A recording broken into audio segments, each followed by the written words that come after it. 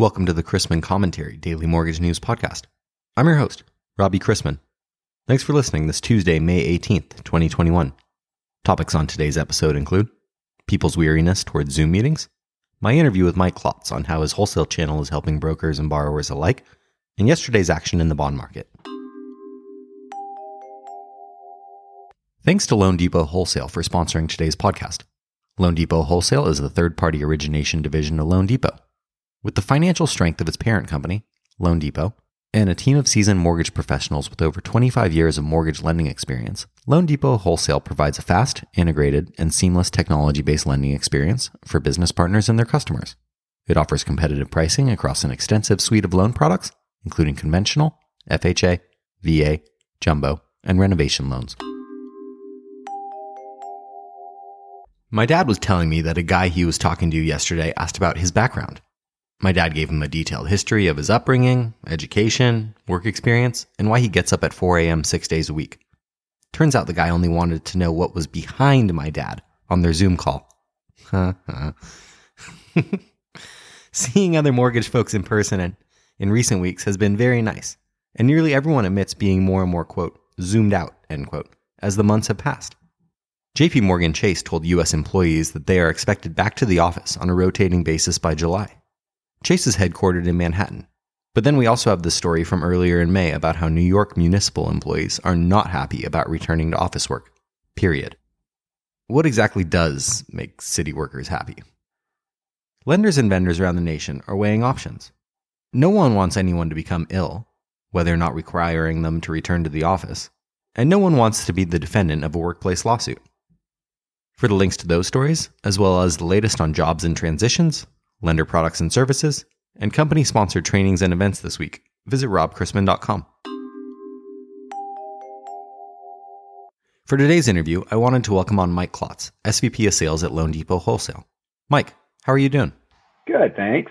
I guess I wanted to start and say that, aside from the lovely weather in Southern California and you being near to your NL West second place Dodgers, Hey, none of that.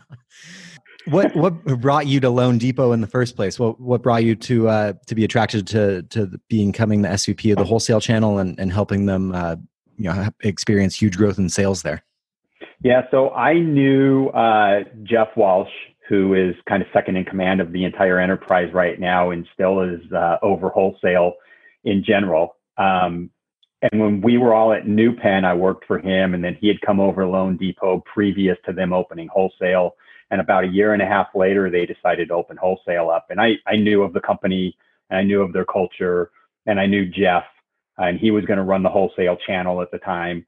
And so it was really kind of an easy decision for me from a culture standpoint and from a company standpoint. Is I knew what their goal was and what they wanted to do, and they had a very clear vision for what wholesale wanted to be within the company.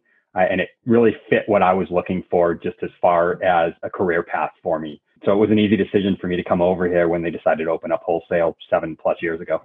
And a lot of the talk on recent interviews I've been doing for this podcast has been around how companies have advanced their tech stack or found all-in-one systems that really benefit the process, both from their side of things and for the borrowers. How does loanDepot Wholesale leverage technology to improve the customer experience and shorten cycle times? Yeah, so I think everybody's kind of looking for that holy grail, right? They're looking for shorter cycle times and the best level of technology they can. But I think it's also important that you can't take out the customer service person aspect of it.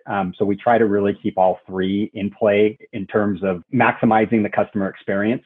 So last year we rolled out our new broker portal. Up until then, we had been working with our original broker portal, which was going on 6+ years and kind of antiquated. And the goal was really to try to drive down the cost to originate, have faster cycle times, and put control of the entire process back in our broker's hands. So when we rolled it, there were certain things that were must-haves that we had to get in there. Disclosures online, allowing the broker to draw their own disclosures when they wanted, when they were ready to, versus having to wait on us. We implemented dual AUS so that the broker could pick whether LP or DU was the best fit for their borrower. They can drive the change of circumstance. They can order CDs. They can extend rate locks. and relock loans. So it was a lot of functionality that they used to have to email us or wait for us to be able to do things, but now they can do all that and drive that process on their own. It really puts the control in their hands and takes the control out of our hands and lowers our cost to originate because they're doing a lot of the work that we used to have to hire people to do. And then the other thing we've done, which I think a lot of companies have done, is offshore certain back office functions. It allows a couple of things, right? It's a lower cost to originate. You typically have people that are working on loans around the clock in some of these countries that are taking the offshoring of the business. You can have loans being worked on simultaneously and set up while it's being worked on, overseas and being sorted out and split apart by somebody over there. So it really helps to just move that file through in a more seamless process. We're working on our own proprietary underwriting engine, which is in pilot right now, that we hopefully will be rolling out to the masses soon, called Mellow Claire. It will take a certain subset of loans, like W-2 only borrowers with bank statements, and not a lot of rental income or tax returns, and allow us to get approvals on files in hours versus days. So that'll obviously improve cycle times, lower cost to originate, pass that savings on to the customers in terms of better pricing out on the street. And then our portal also allows you the ability to get digital validations on the portal, which just makes it a faster, easier process for everybody. The broker doesn't have to go to the customer and ask them to go dig up documentation from 2 years ago that they may or may not have easy access to. So again, it just allows them to get a file through the system faster. And then in addition to things like Mellow Claire, how does loanDepot Wholesale educate borrowers on new programs, industry news, technology updates, things of that nature? Yeah, so it's really a four-pronged approach that we take. We have broker trainings that we do, and we post on our portal where all of our approved clients can get in and see this. There's a training calendar posted there, and they can sign up for any of the broker trainings that they think is applicable to them. We have a broker training page and resource center also posted there on our website, and they have certain job aids and videos of commonly asked questions and things that come up from a training perspective that they can go and look at and view and try to find help there. We also do a new weekly newsletter called What's New that gives not only LD updates, but industry updates as well. And then the last thing, which I think a lot of people probably do, it's the old blocking and tackling, right? It's the consistent communication via email marketing and AE-driven social media campaigns on things like LinkedIn. So I've actually heard through the grapevine that you have very phenomenal work ethic and you're also a competitive person. If you had to, I don't want to say toot your own horn for a second, but if you had to talk about how you think that's benefited brokers, what would you say? I think I'm always looking for ways to try to make the process better and make it easier for everybody and reduce the level of frustration. It's obviously very easy. It's a highly emotional business. It's very easy to get frustrated and get upset. And I think really the one thing I kind of pride myself on is trying to remove those obstacles.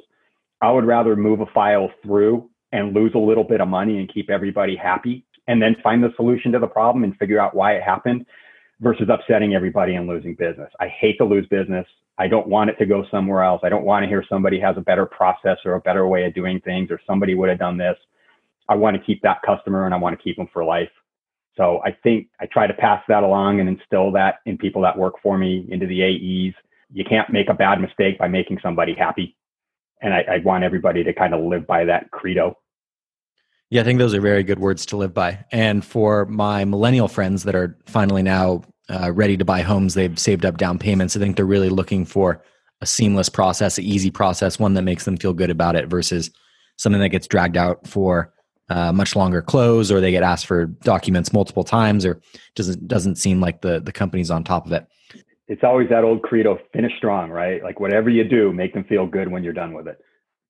Yeah. And in addition to some efficiencies that might really benefit younger borrowers, when I go to these mortgage conferences, which are starting up again, they're going from virtual back to in-person, I see a bunch of old people in suits, basically, with a with a seasoned outside sales force across a broad footprint. How does loanDepot Wholesale actually, do you have plans to bring on younger people into the industry? Are you focusing on that at all? Yeah, it's funny. We talk about that a lot. I'm kind of getting up into that age bracket, right? I'm 53 now, and I kind of see the light at the end of the tunnel somewhere down the road.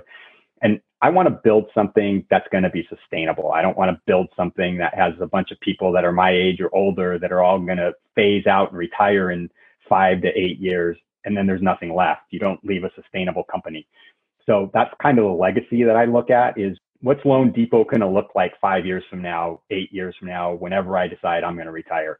And is it going to be sustainable, and is it going to be something that can grow? So with that in mind, we have a few things that we've done. So we started a portal support role, which is really an entry-level type of position. And also our AUS desk kind of falls into that as well, where we hire people that are either out of college or have very little industry experience. They can come in, they can learn our portal, they can be online talking to brokers, talking to AEs, helping them to troubleshoot. They learn our internal system as well.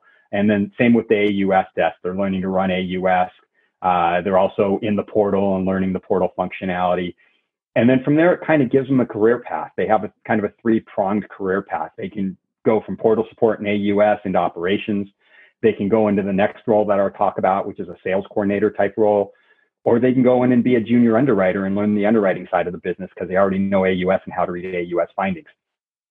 The sales coordinator role is another role that was created, and it's really a junior AE type of position.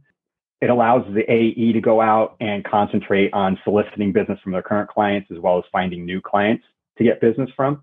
And the sales coordinator kind of is in the background, answering questions, product questions, doing trainings, answering questions on approvals and conditions, following up on rate locks and making sure locks don't expire, all the stuff that would normally fall on an AE and kind of eat into their time to go out and generate business. And then from there, the sales coordinator has another path they could take. They could say, hey, I want to be a salesperson. If they're supporting someone who decides that they're going to retire or leave, they already know that customer base and they could go be an AE. If they decide that they don't want to wait for that, they could come and be an inside AE for us and call on the 9,000, 10,000 brokers out there that aren't approved with us and try to build a business that way. And then the other thing we're looking at that is being worked on and built out right now is a project to do kind of what we call our ACES program on our retail side of the business, which brings people in with no industry experience, college grad types, and build out a training program for them to teach them about the business from the ground up and ultimately move them into either a sales coordinator or an inside AE type position. So, I know you talked about that on your podcast probably a few weeks back, maybe a month or so, about the aging out of the mortgage industry. And that's something I think that we need to take upon all of us to make sure that that doesn't happen and we find a way to get younger people into this business to keep it growing and continue on. Well, it certainly sounds like here in several years, if your daughter or one of her friends said, is loanDepot a good place to work? You could unequivocally say yes. And we've been focused on this for years and years, and we think it's a very good idea. Yeah, absolutely. I mean, it's a legacy you're leaving, right? This is the last place that, God willing, I work at. I don't ever want to go anywhere. So they're going to have to probably drag me out kicking and screaming unless I decide to retire by myself. But I want to leave something behind. I want to make sure this business is thriving and continues to go on and continues to grow. And that's great, because the legacy I'm leaving is just like every other millennial man I know. I've started a podcast, and so I'm really making my mark out there. Hey, this is good. It brings stuff like this out into the open. And if people listen to your podcast and hear that we're looking for people, it's a great way to get the word out. Yeah, certainly. And thank you for coming on. I very much appreciate you making the time today. Yeah, thanks for having me. This was great. Yesterday in the markets, aside from Fed Vice Chairman Clarita and Atlanta Fed President Bostich saying that it is too early to talk about tapering asset purchases, which have totaled more than $2 trillion in the last 14 months, there is nothing to talk about. So I won't waste your time. But the Mortgage Bankers Association's latest forbearance and call volume survey revealed that the total number of loans now in forbearance decreased by 14 basis points to 4.22% of servicers' portfolio volume in the prior week as of May 9th. According to MBA's estimate, 2.1 million homeowners are in forbearance plans. Yes, lumber and copper prices are grabbing the headlines, but we have reached a point in this economic recovery where the data is being influenced by many variables, making it more difficult for economists to predict how the reports will shake out. Retail sales were flat in April after their big jump in March, which was not what economists were expecting, but still maintained their stimulus-driven gains and were 18% above their pre-pandemic high in February 2020. Big-ticket items remain difficult to acquire as ongoing supply and labor shortages create backlogs, which are likely to continue in the near term. We also learned last week that industrial production increased by 0.7% in April, although it would have likely been a bit higher if not for the headwinds facing the global supply chain, as demand for finished goods is still very strong. The gap between labor supply and demand was highlighted by the fact that the job openings rate was a record 5.3% in March, while the hiring rate was 4.2%. In a move to encourage more potential workers back to work, 9 states have moved to reduce the enhanced unemployment benefits enacted during the pandemic. Glancing at today's economic calendar, we've had April housing starts, down 9.5% to 1.569 million, ouch, and building permits in at 1.76 million, as expected. Later today, markets will receive more remarks from Atlanta Fed President Bostich and Dallas Fed President Kaplan.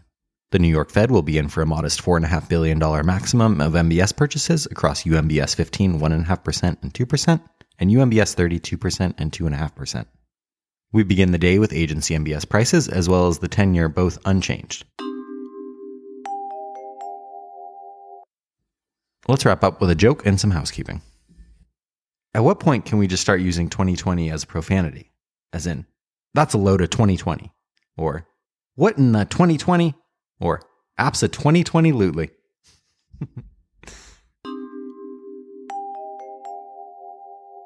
Thanks again to Loan Depot Wholesale. Loan Depot Wholesale strives to build successful long-term relationships with its origination partners. Its goal is to be your lender of choice by providing an exceptional lending experience through quick, dedicated, and responsive services and integrated technology solutions. Getting approval as a partner is quick and easy. Get started today by going to www.ldwholesale.com and click on Become a Partner.